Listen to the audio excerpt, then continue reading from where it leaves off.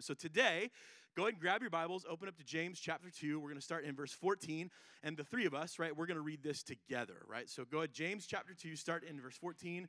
Ainsley, take it away. What good is it, my brothers, if someone says he has faith but does not have works? Can that faith save him? If a brother or sister is poorly clothed and lacking in daily food, and one of you says to them, "Go in peace, be warmed and filled," without giving them the things needed for the body, what good is that? So also, faith by itself, if it does not have works, is dead. But someone will say, "You have the faith, and I have works. Show me your faith apart from your works, and I will show you my faith by my works. You believe that God is one, you do well. Even demons believe and shudder." And then James goes on to say, do you want to be shown, you foolish person, that apart from faith, works is useless? He says, was not Abraham our father justified by works when he offered up his son Isaac on the altar? You see, that faith was active along with his works. And the faith was completed by his works. And the scripture was fulfilled that says Abraham believed God and that was counted to him as righteousness. And he was called a friend of God. James goes on, he says, you see, that person is justified by works and not by faith alone. And the same way was not also Rahab the prostitute justified by works when she received the messengers and sent them out by another way. And he closes this chapter by saying this, for as the body apart from the spirit is dead, so also faith apart from works is dead. Give it up for these guys. Say thanks. Thank you guys, you're awesome. So we just wanted to start today by just reading that. Right? And kind of getting into the word, letting the word get into us a little bit, start out a little bit different. And it's super cool just to be able to hang out with this crew. Like I'm telling you, our students in this place, they love Jesus and they love the Bible. They love truth. That was one of the things we talked about early on. We kind of got started as student ministry. It was like, look, we want like meat. Right? Stop spoon feeding us baby food. Like we want meat. We want to be challenged. And so I love a group of students like this that just loves to be challenged and then they rise up to it. So here's something that I love that Patrick said last week, right? He said that there's no part of our lives that Jesus doesn't step in and say, there's a better way to do this. Right? So Jesus steps into, there's not a part of our lives that Jesus would look at and say, you know what, you're good. Like, there's not a part of our lives that Jesus would go, like, don't worry about it. Like, I think the cool thing about this is that Jesus steps into every part of our lives and says, listen, we can improve this. There's a better way to do this. There's a better way to live. There's a better way. There's more room for my presence. There's more room for the whole. Jesus doesn't let us settle, right? Jesus doesn't settle for less, and he doesn't let us settle. And so what we learned over the last few weeks is this. James is not pointing his finger at us. He's not wagging his finger at us saying, like, you better change your life. You better change your life or else. Here's what we know. James gets how this feels. James knows what it's like to have Jesus step into his life and say, hey, James, there's a better way to do this. There's a better way to live. James gets how this feels, and he knows how this works because James didn't just preach, right, that Jesus changes everything. James experienced it firsthand. James knows what it's like to have his life get rearranged and rethought and reworked by Jesus. So when James speaks to us, when he writes us a letter, you have to read this knowing this dude knows what it's like. He knows what it's like to get your life rearranged and rethought and reworked by Jesus. Now, here's an important thing for us to remember today as we dive in. This letter that James wrote, James is actually writing to, and he's talking to, believers in Jesus. Like, that's his audience. Like sometimes in some of these books, some of the writings, right, like Paul writes a lot to some pastors, right? Paul will write a lot to some churches that are dealing with some stuff. And there's times that they kind of address, they share things that maybe are, hey, look, this is kind of intended for the people in the room that maybe are wrestling or struggling with, maybe haven't trusted Jesus yet. James is writing to people that have trusted in Jesus. He's writing to believers. And so what we read, right, when you and I read the book of James and we seek to apply what he's saying to our lives, we have to push back against two assumptions. And I've kind of figured this out myself, right, as I've kind of jumped into James with you all, right, and I'm allowing James to teach me some things, I realized, like, I have to kind of push back against two assumptions. And the first one is this. We assume, as believers in Jesus, that a message like Jesus changes everything is just for people that don't believe in Jesus. Right? That's an assumption that we can make, right? Like that's who needs to change, right? Like the people that need to change, the people that need everything about their lives changed, that's for them. It's for those people that don't know Jesus. It's not for those of us that do know Jesus, right? Wrong. One of my friends, Jim, says it like this. He says, believing in Jesus isn't the finish line, it's the starting line. And I think it's important for us to remember that new life, the with God life that we talk about so much here at Adventure, right? That starts, new life begins with us receiving the gifts of grace and mercy, right? Grace that transforms us, mercy that forgives us, lets us up off the mat, right? That with God life, the relationship with God through Jesus, all of that starts when we trust Jesus. It's the starting line, not the finish line. So that's the first assumption that we have to push back against. We have to push back against this thing that in us that assumes, well, this really isn't for me. It's for people that don't know Jesus. That's not true.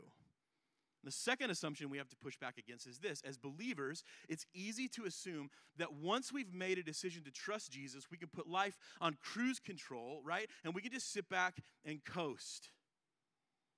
It's like, I've trusted Jesus. I've trusted Jesus, now I'm good. I've trusted Jesus, and so it's like my eternal retirement plan has been figured out, right? I've figured out where I'm going to spend the rest of eternity, so now I'll just hang out. I'll just hang out and play the waiting game, and I'll wait. I'll wait for Jesus to come back, or I'll wait for the moment when my life on this side of heaven is over, and then you know what? Now I'm good. I'm good. I get to go to heaven. But here's what we know. James is writing to believers not only to tell us about, but to show us that the with God life isn't a passive life. The with God life is not a passive life. The with God life is not a waiting game. The with God life is an active life, right, that is continually being shaped to look and live more like Jesus. So for believers in the room, Jesus still changes everything. And for believers in the room, this isn't a passive life.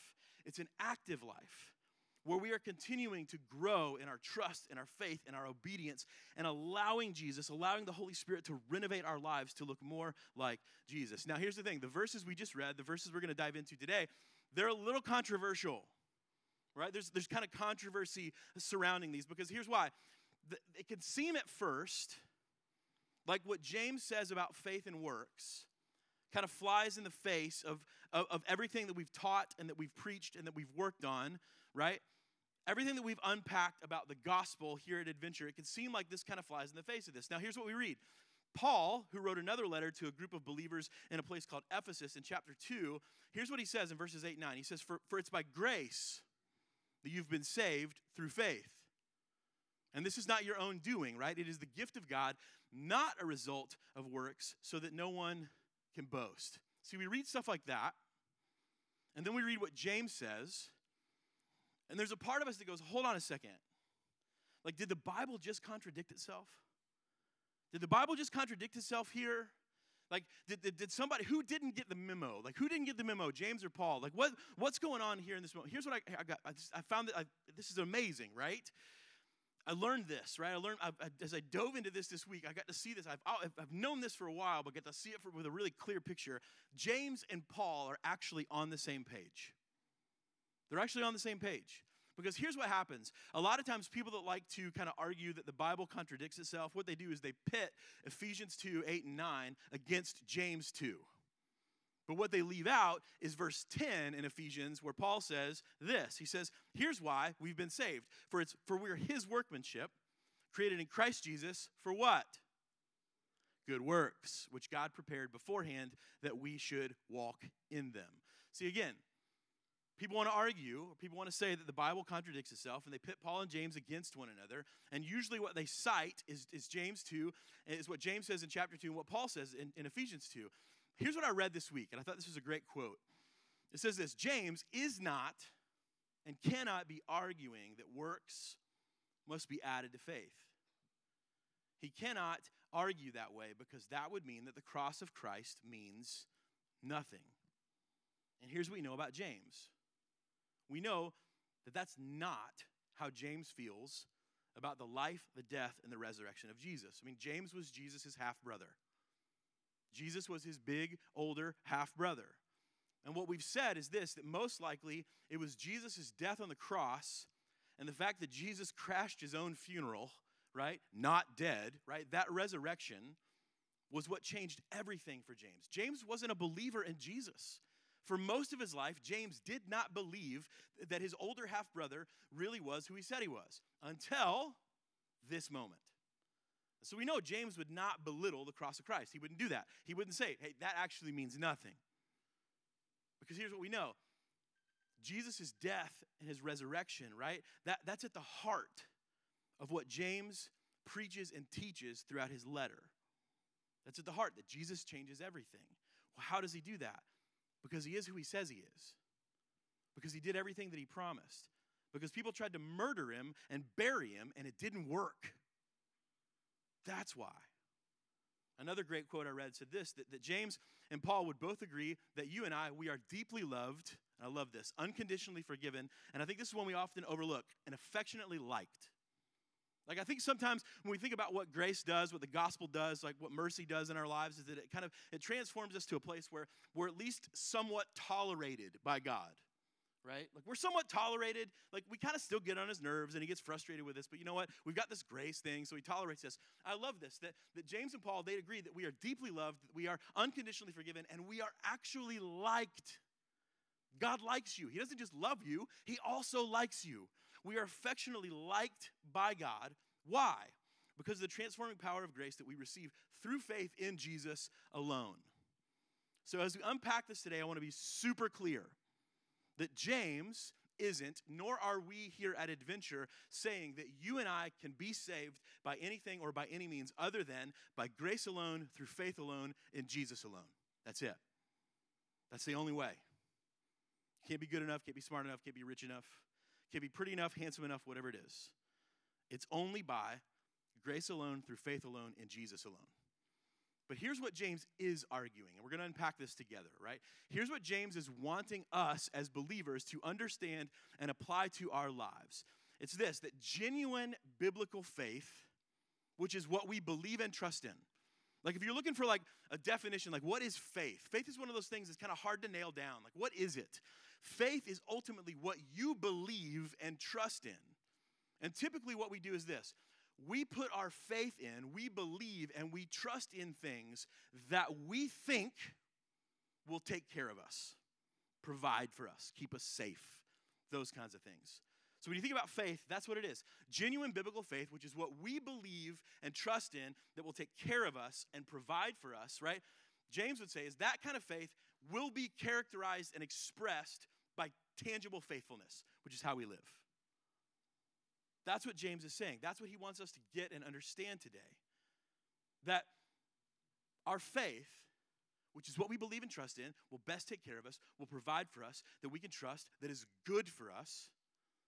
That genuine faith will be characterized and expressed through faithfulness, which is how we live. That's tangible, right? So what we'd say is this. Faith alone is what saves us, but it's a certain kind of faith. It's not a passive faith. It's an active faith. Again, if you want to grab a picture of this, like that's how we take notes here. If you're new, like you want to know how do you take notes at Adventure, take a picture of the screen. Here you go. Here it is. The kind of faith that saves us is one that produces attitudes, which are internal, right, inside of us, attitudes and actions external of faithfulness. The kind of faith that saves is one that produces an internal attitude and an external action of faithfulness. That's what it looks like. That's the kind of faith that saves. That's what James would argue, and that's what Paul would say. Right? He would say it's by grace that you've been saved through faith so that you can't boast. By the way, that sets up the good works that God has set aside for you to do. You're saved by faith, right?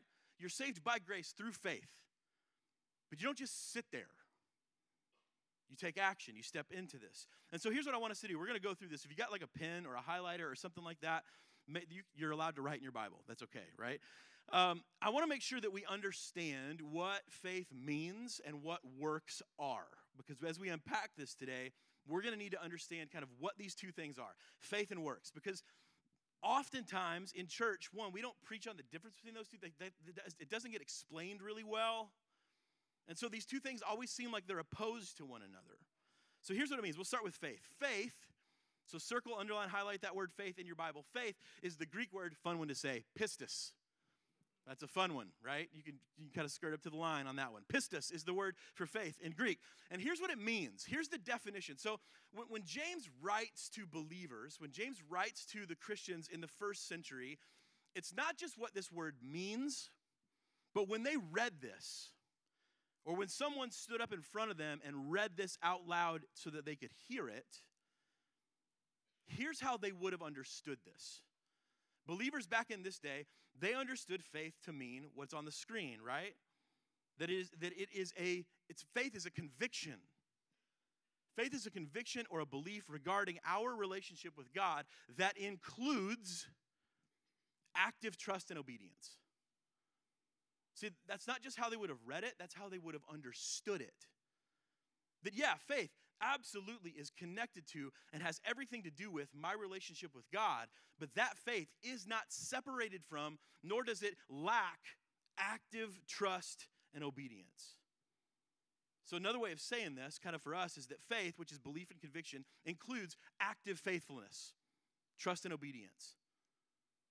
Genuine biblical faith is confident belief and faithful action. Like that's for us to start looking at what is genuine biblical faith. It is confident belief and faithful action. And I found this to be interesting as I read more kind of just culturally how this would have landed with people back in this day. It's interesting because when we talk about faith here in 2022, when we typically talk about faith, we talk about I believe in Jesus, right? I believe in Jesus. I have faith in Jesus.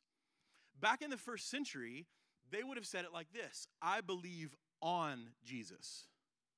I have faith on Jesus. It's different. It's subtle, but it's different because it has everything to do with the foundation of your life and the way you live it based on that foundation. So they would say, we build our lives not in faith, but on faith in Jesus. My life is lived on my belief. I stand on my belief in Jesus. And I love that.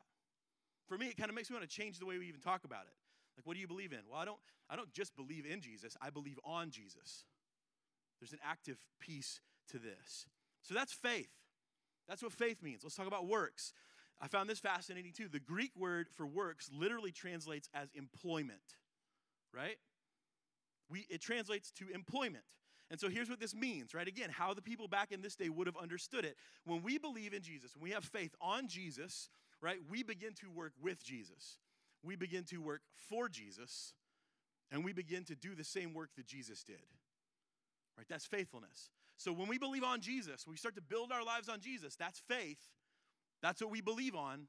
That's how we're operating. That's what we're shaping and wrapping our lives around. When we begin to believe on Jesus, at the same time, we begin to work with Jesus. He said, listen, you're going to go make disciples, and I will be with you always to the very end of the age. Right? We begin to work with Jesus. We work for Jesus. That's what we do. We do the same work that Jesus did. That's faithfulness. Faith is what we believe on. Faithfulness is how we live. You see the difference? And so Jesus would say that the work that we are to do, the work that we as believers are to engage in, is really kind of two things, really three things. It's to love the Lord our God with all of our heart, soul, mind, and strength, love ourselves in the same way, and love our neighbors in the same way. And that's the two greatest commandments. Jesus says everything hangs on those things. Love the Lord your God with all your heart, mind, soul, and strength, and love your neighbor as yourself. Love your God with everything. Love people with everything. That's the work that Jesus invites us into. That's the work that Jesus did. That's the work that he wants to share with us. So you see how these things start to fit together, faith and works. And so here's how we can sum this up, right? We'll sum this up and then we'll dive in, right? Faith, again, belief, conviction, right, on Jesus leads to, again, taking part in, and working, like doing the work of Jesus to love God and love people. And if James if he were here today, I think what he would say to us is this, that any other faith, any other kind of faith, other than this, any other kind of faith is just a perceived spiritual faith. That it doesn't produce tangible actions. It doesn't produce works of faithfulness. That kind of faith is really self-deception, and it's not a reality. You have a perception, right? You have a perceived spiritual faith. It's just a perception, but you know what your perception is? Not a reality. That's what James would have to say. If your spiritual faith does not produce tangible actions and works of faithfulness, then you're just deceiving yourselves. And your faith is not real. I listened to a sermon this week, and it broke down the ways that kind of James wants to get his point across when it comes to kind of the perception versus the reality of faith. And it was so good that I'm just going to steal it, right? So here we go. The first thing that James would say is this: faith without works is useless. If you've got your Bibles open, look at verses 14 through 16. Here's what it says. What good is it, my brothers, if someone says that he has faith but doesn't have works? What good is it? He says, can that faith save him? If a brother or sister is poorly clothed and lacking in daily food, and one of you says to them, go in peace, be warm, and be filled, without giving them things needed for the body, what good is that? One of the reasons I love James is he's a big illustration guy. James is, right? James doesn't just say that faith without works is useless. James gives us a picture of what useless faith actually looks like. And I like it. It's like I told you, I like to read books, especially ones with pictures. I like to picture James's book being fully illustrated, right? His letter being like, here's what it looks like, guys. Here's what he does. He gives us a picture of what useless faith looks like. He says, if you find someone who is poorly clothed and lacking food, let me just tell you what this doesn't mean. What James doesn't mean by coming across a brother or sister that's poorly clothed and lacking, it doesn't mean that they don't have nice clothes or they don't dress well or they eat junk food, right? That's not what he's saying. Like, I can remember growing up as a kid, and I don't know, maybe if you're like an 80s kid, 90s kid like me, like you remember Guess jeans. Do you remember Guess jeans growing up? Dude, all the cool kids had them. Guess what they didn't make Guess jeans in? Husky. Right? There was no Husky, and we would go to Bacon's. You remember Bacon's? Taking a trip down memory lane, right? We'd go to Bacon's, and I would beg my mom, oh, Mom, like the cool kids at school, they all wear Guess jeans. And she's like, Brad, they don't make Husky. And so I would walk out of there. I'd have to leave my dream hanging on the rack, right? And I would walk out of there in my Bugle Boy jeans that had reinforced knees. You had to crack them like a glow stick before they would actually bend, right? Like they're bulletproof. If you shot me in the knees, the bullets would just bounce off. But Bugle Boy made Husky. So, yeah, we needed that. Us big boys needed those reinforced knees, right? But that's not what James is talking about. James is not saying, hey, if you come across a brother or sister in Christ that wears Husky Bugle Boy jeans and eats junk food, right? That's not what he's talking about. Here's what this means, right? And we can throw this slide back up. When James says poorly clothed and lacking food, he's saying, hey, there's a person in your church. There's a person in your family of faith. There's another believer that you know that's fallen into a situation where they are not able to survive from day to day. That's what that phrase means. So catch this. A brother or sister, another believer, is poorly clothed. That phrase literally means naked. They have no clothes. They're lacking in daily food, which means this. That phrase means that they cannot provide food for themselves. And the same sermon that I listened to said this, like, what's the use? What's the use in saying that we believe in Jesus and then looking at somebody in our church family or another believer that's naked and starving and saying this, hey, look, I know you're starving and I know your kids are hungry and I know you're probably not going to survive from Sunday to Monday, but you know what you should do, fellow believer, fellow church member, fellow Christian? You know what you should do? I know you're hungry. I know you're cold. I know your kids are starving, but here's what I think you should do. I think you should go put some clothes on and have dinner. Grace and peace. God bless you. James says, what good is that? And judging by the silence in the room, I think you would agree. What good is that? Matt Chandler says this, where there is perceived faith without works, it's useless because it does not minister through us, the one in abundance, to the one in need. When it comes to faith and faithful action, we have been blessed by God to live an open-handed life that shows that we are not enslaved by our blessing, but that we are grateful for them. And gratefulness is best shown through generosity. I heard somebody say one time that faith without faithfulness leads to spiritual constipation. And you don't need an illustration for that, right? What James wants us to understand is this. He's saying that in being blessed by God through faith, we now become the conduit of faithfulness that the blessings of God can now flow through to those in need. And he would say this: if you keep your faith to yourself and you never engage in faithfulness, then your faith is useless. James gets pretty gnarly. I like to think that this section of James was written back in the day in all caps.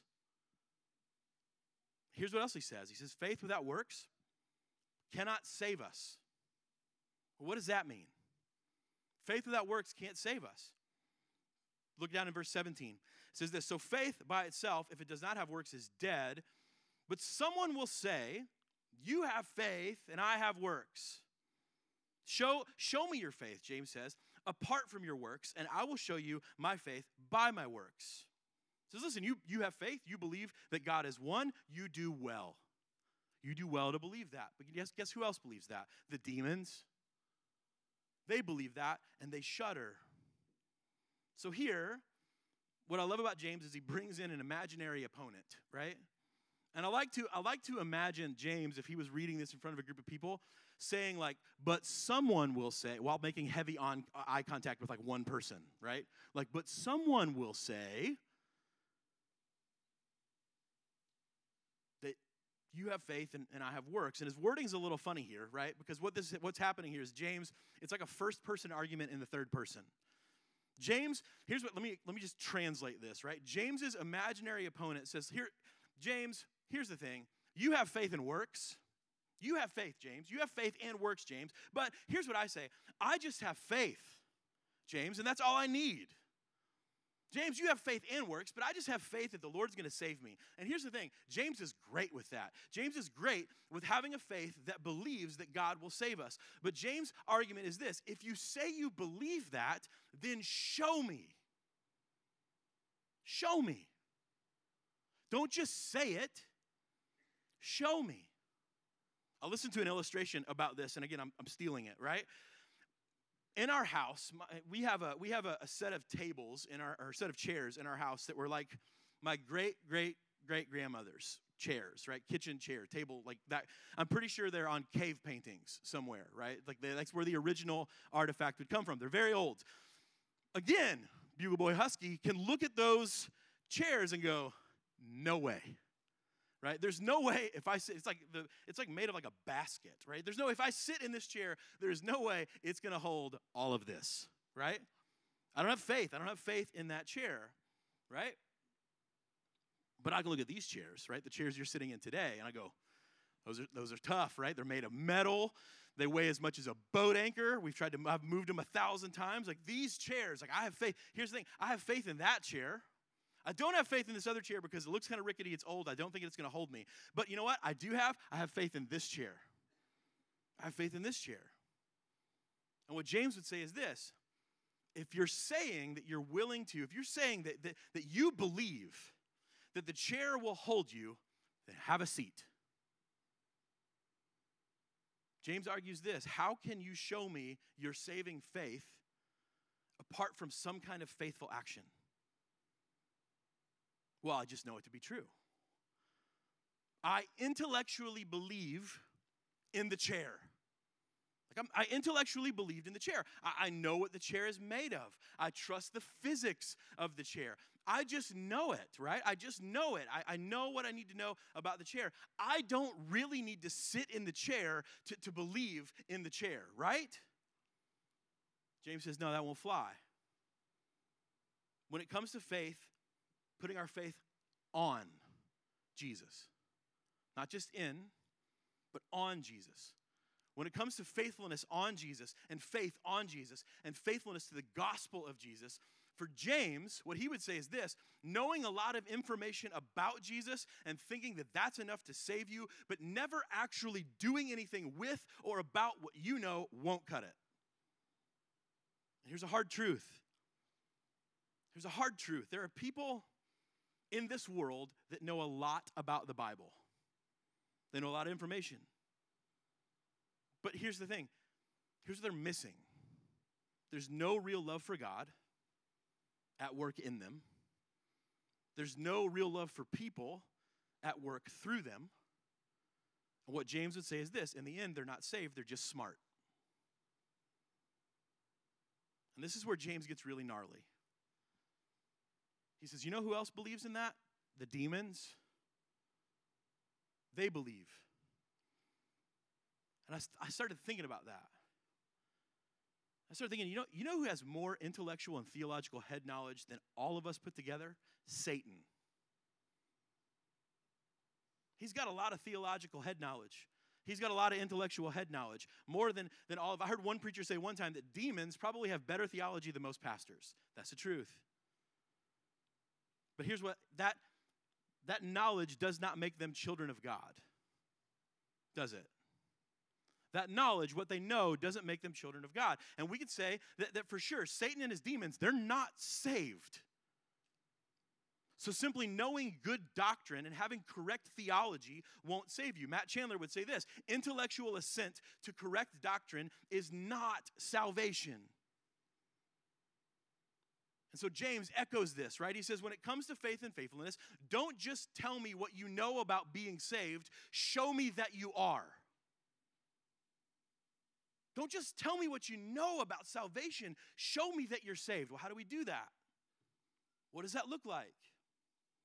James gives us two examples of what saving faith looks like in the lives of two people, Abraham and Rahab. See, here's what happened. Go all the way back to the book of Genesis, right? That's where we find Abraham's story. When God told Abraham, after everything that they had been through, to sacrifice his only son, let me tell you what Abraham didn't do. Abraham didn't theoretically play it all out in his mind and say, yes, God, you asked me to sacrifice my son, and you know what I can do? I can think about that, and I can imagine, based on what I know, the information I have, God, I believe theoretically and hypothetically that you will provide for me. So there's no actual reason for me to do anything with what you told me to do, because I believe that you're good. I believe that we're good. I'll just stay here. Remember, faith, that belief and conviction, what it leads us to is faithfulness, which is active trust and obedience. Abraham had genuine saving faith. And because of that, here's what he did. He saddled up his donkey, and he brought his son Isaac. He said, we're going up the hill. And you have to imagine this. Even when Isaac looked at his father and said, Dad, where's the sacrifice? How come we're not bringing the sacrifice? And Abraham says, just load up the donkey. We're going up the hill. It's crazy the parallels between this and what God actually did through his own son, with his own son. We read in Scripture that Isaac even had to carry the wood of the sacrifice up the hill, just like Jesus had to carry the crossbeam up the hill. But see, God stops Abraham short of what God actually did. See, Abraham, he loaded up the donkey, he put his faith in action. And so in that moment, right, where he has his son bound, like he's getting ready to sacrifice his son, an angel of the Lord shows up and says, stop, don't harm your son. God's provided a sacrifice. There's a ram over there caught in a bush. Sacrifice that, not your son. And here's what we learn. What James tells us is Abraham, because of his faith and his faithfulness, got to experience God's own unique, perfect brand of faithfulness at work in his life and how he provides for us. You understand that? And if we're not faithful, if all we do is just say, intellectually, I believe and I know and I understand, but we're not faithful, do you see what we miss out on? Our faith, God meets our faithfulness with his own perfect brand of faithfulness, and that's incredible. We miss out on that. And what James says is Abraham, because of faith, expressed through faithful action, was ultimately called a friend of God. If he had done nothing, if Abraham just had done nothing, it would not have been credited to him as righteousness. He would not have experienced God's faithfulness at work in his life, and he would not have been called a friend of God. If Abraham just went, well, listen, I can play all this out in my head. I see where this is going. God, we're good. He would have missed out on that. And then I love this because James brings up Rahab. There's not a lot of stories. There's not a lot of, like, Abraham has songs written after him. Father Abraham, right? Like left arm, right. Like it's the Christian hokey pokey. Rahab, there's not many songs written about her. And like it says here, the Bible tells us that Rahab was a prostitute. And if you read her story, she lived in a place called Jericho, which is a big city with big walls. And the walls were actually so big and thick that people actually built their houses into them. And a lot of scholars believe that Rahab was one of those people, that she actually built her place of living into the walls of Jericho. She lived in the walls of Jericho. And just so we get some perspective, let me just share what I read. One author said this week, had to say about Rahab. He says this: we learned that she's a prostitute, that no little girl grows up dreaming to be a prostitute. So some wicked and deplorable things must have happened to Rahab to land in this kind of life. Here's what we know. Most of her life, she was treated like an object and not a person. Rahab was treated like a soulless recreational vehicle that got used for pleasure. That's why there aren't many songs written about her. And Rahab, here's what we know. Rahab, along with everybody else in Jericho, they had heard about this Hebrew people, the Israelites, and their God, that they were winning battles that they had no business winning, and they were conquering things they had no business conquering. They heard about that. And so a couple of Hebrew spies come into the city of Jericho to do some recon work, and Rahab hides them. She heard about what God had been doing and what he was capable of. And in that moment, Rahab, who was an outsider, had a choice. She could turn the spies in, or she could hide them. And here's what we know. Rahab put what she knew, faith, into action, faithfulness. And she hid the spies. You know what Rahab knew? Hardly anything. She had just heard rumors. Rahab had never opened a Bible. She just heard rumors about what God was doing and what these people were doing, and that was enough for her to take action. And I'm sure that there was a part of her that believed that if God can do all the things that I'm hearing about him doing, then maybe he can provide a new life for me. Knowing what her life had looked like up to that point, I'm sure there was a part of her going, well, if he can do that, imagine what he can do here. But it wasn't theoretical. It wasn't hypothetical. She put her faith into action. She says to the spies when she sends them out the other direction, right, so they don't get caught, she says, remember me. Don't forget about me and my family. When the walls of Jericho fall, remember me. And when the walls of Jericho fall down, Rahab and her whole family are saved. Had she not put her faith into action, she and her family would have died when the walls came down. And it's not just that faithful action saved her life. I love this. When you fast forward a couple hundred years, Rahab shows up in the genealogy of Jesus. Rahab is in the lineage of Jesus. Let me just say this. If you walked into this place today and you feel like somewhere in your soul that you've messed up way too much, that you're too far gone, that you're too broken, or you're too messy to overcome your past, think about Rahab. Think about Rahab, who through faith and faithfulness, not knowing much at all, just enough to put her faithfulness, right? To exhibit faithfulness, right? Think about her, who through faith and faithfulness became like the great, great, great relative of Jesus. Jesus is willing to call her family. He's not afraid of that. He's not afraid of you. He's willing to call you family. But it was faith and faithfulness that saved her. It's got to be faith and faithfulness that save us. And so now you can see, right, that the kind of faith that causes, right, the kind of faith that causes faithful action is truly the kind of faith that saves. The kind of faith in us that leads to faithful action is truly the kind of faith that saves us. So let's go into the third one, right? We're almost done. James would say this: faith without works is ineffective. Faith without works is ineffective.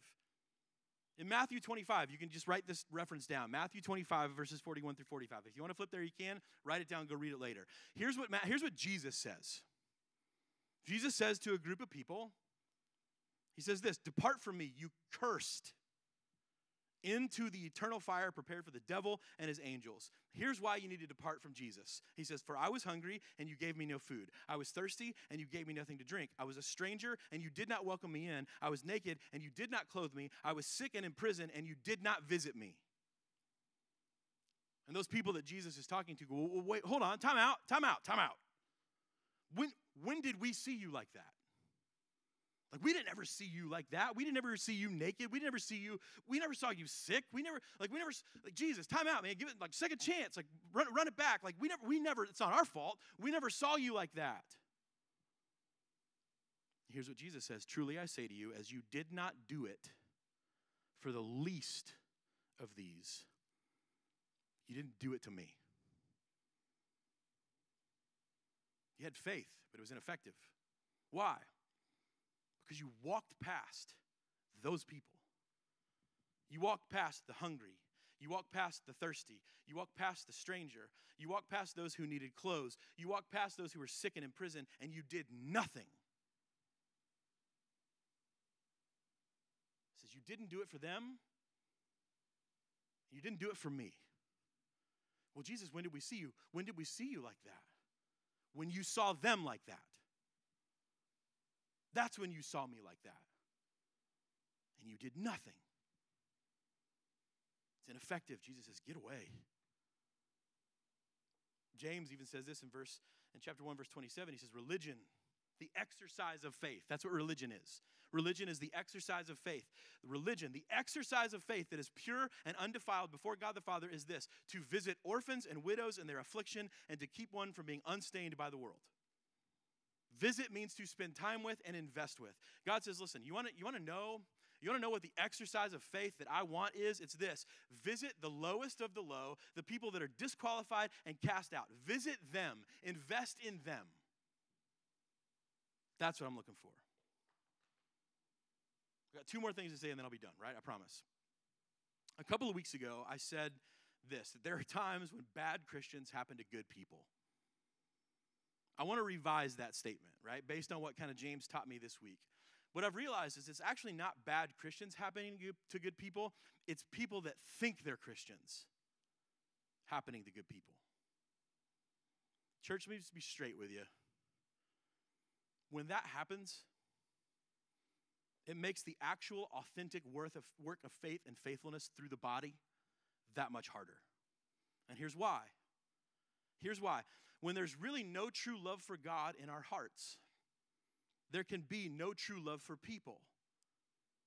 And when there's no true love for God or for people, here's what happens to Scripture. Scripture gets weaponized. Scripture becomes something to use against someone else.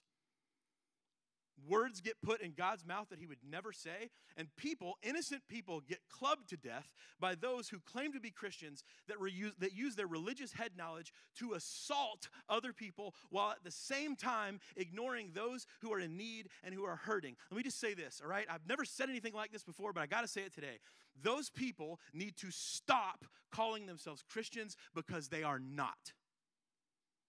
Plain and simple. If there is no love for God in you and no love for people that flows out of you, stop calling yourself a Christian because you're not one. You're not. Claiming to be a Christian based only on your own head knowledge and based only on your own self-righteous religious rule following, when there's no real faith for God or no real love for God or faithful love for others, it is ineffective faith that does not advance the kingdom and it only holds it up and hurts it. Stop calling yourself a Christian because you're not one. We see what effective faith looks like. We told the story a few weeks ago, the story of the paralytic, right? The guy was paralyzed, and his friends hear that Jesus is in town. What do? They carry their friend all the way up on a roof on a stretcher because they can't get into the house where Jesus is, and they bore through the roof to lower their friend down into the room with Jesus. And what happens? Jesus looks up, and the Bible tells us he saw their faith and healed their friend. That's effective faith. That says, I will stop at nothing to get you in the same room with Jesus because I don't just believe in him, I believe on him. I believe he can change everything, including healing a paralyzed man. That's effective faith. And the Bible doesn't misspeak when it says Jesus saw their faith. Because what did Jesus see? He saw them carry their friend up on a roof, dig a hole in the roof, and lower their friend down. He saw it work. That's what effective faith looks like. And the last thing that James says is this: faith without works is dead. Verse 26, he says, for as the body apart from the spirit is dead, so also faith apart from works is dead. I read a quote earlier this week. It says this, that when James says that faith without works is dead, he doesn't just mean that it's only outwardly inoperative, but that it's outwardly inoperative because it is inwardly dead. Faith without works is dead. It outwardly doesn't do anything because it is inwardly dead. I borrowed, right, today, a lot. Stole a lot today from other teachers, which is good stuff, right? I want to wrap up this morning by borrowing from one more, Charles Spurgeon, right, the prince of preachers. Here's what he has to say about this passage in James. He says, a tree has been planted out into the ground. Now, the source of that tree is at its root, whether it has apples on it or not. He says the apples would not give it life, but the whole of the life of the tree will come from its roots. But if that tree stands in the orchard, and when spring comes, there's no bud, or when summer comes, there's no leafing or fruit bearing, and by the same time next year, it still stands there without bud, blossom, leaf, or fruit, you would say it is dead. It's not the leaves nor the apples that could have made it alive,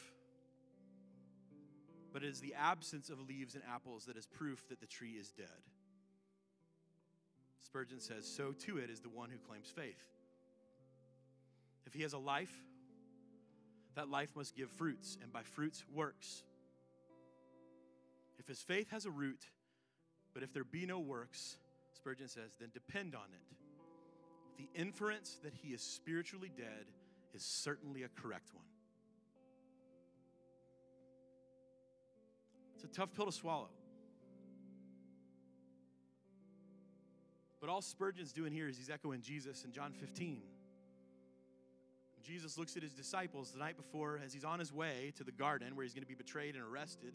Jesus says to his disciples, I'm the vine, I'm the true vine, and my Father is a vine dresser. And every branch in me that does not bear fruit, he takes it away. But every branch that does bear fruit, he prunes from time to time so that it can bear more fruit.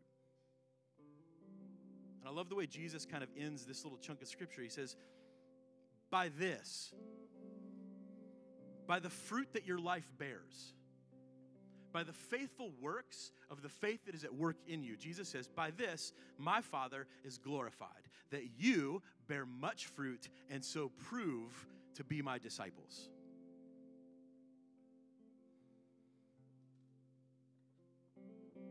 Here's what Jesus isn't saying. Jesus isn't saying that works are required for faith and salvation. That's not what Jesus is saying. What Jesus is saying is a faith that works saves. That's the truth. And so here's the challenge, right? It's the holidays. And we just spent James chapter 2. It's like almost like James wrote chapter 2 for those of us who are getting ready to invite a ton of family into our house or go to a house where there's tons of family. Because he talks about in the first half, Patrick talked last week, about how we're supposed to treat other people, the ones that we don't like or the ones that don't like us. And he ends this chapter by talking about faith that works, faith that's visible through faithful action. We got an opportunity this week, church, wherever it is that you go. There are people in your life. There are people in your life that don't have anywhere to go for Thanksgiving.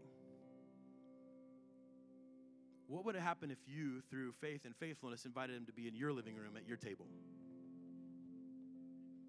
There are people in your life that don't have the ability to provide Thanksgiving for their family. What if you did that?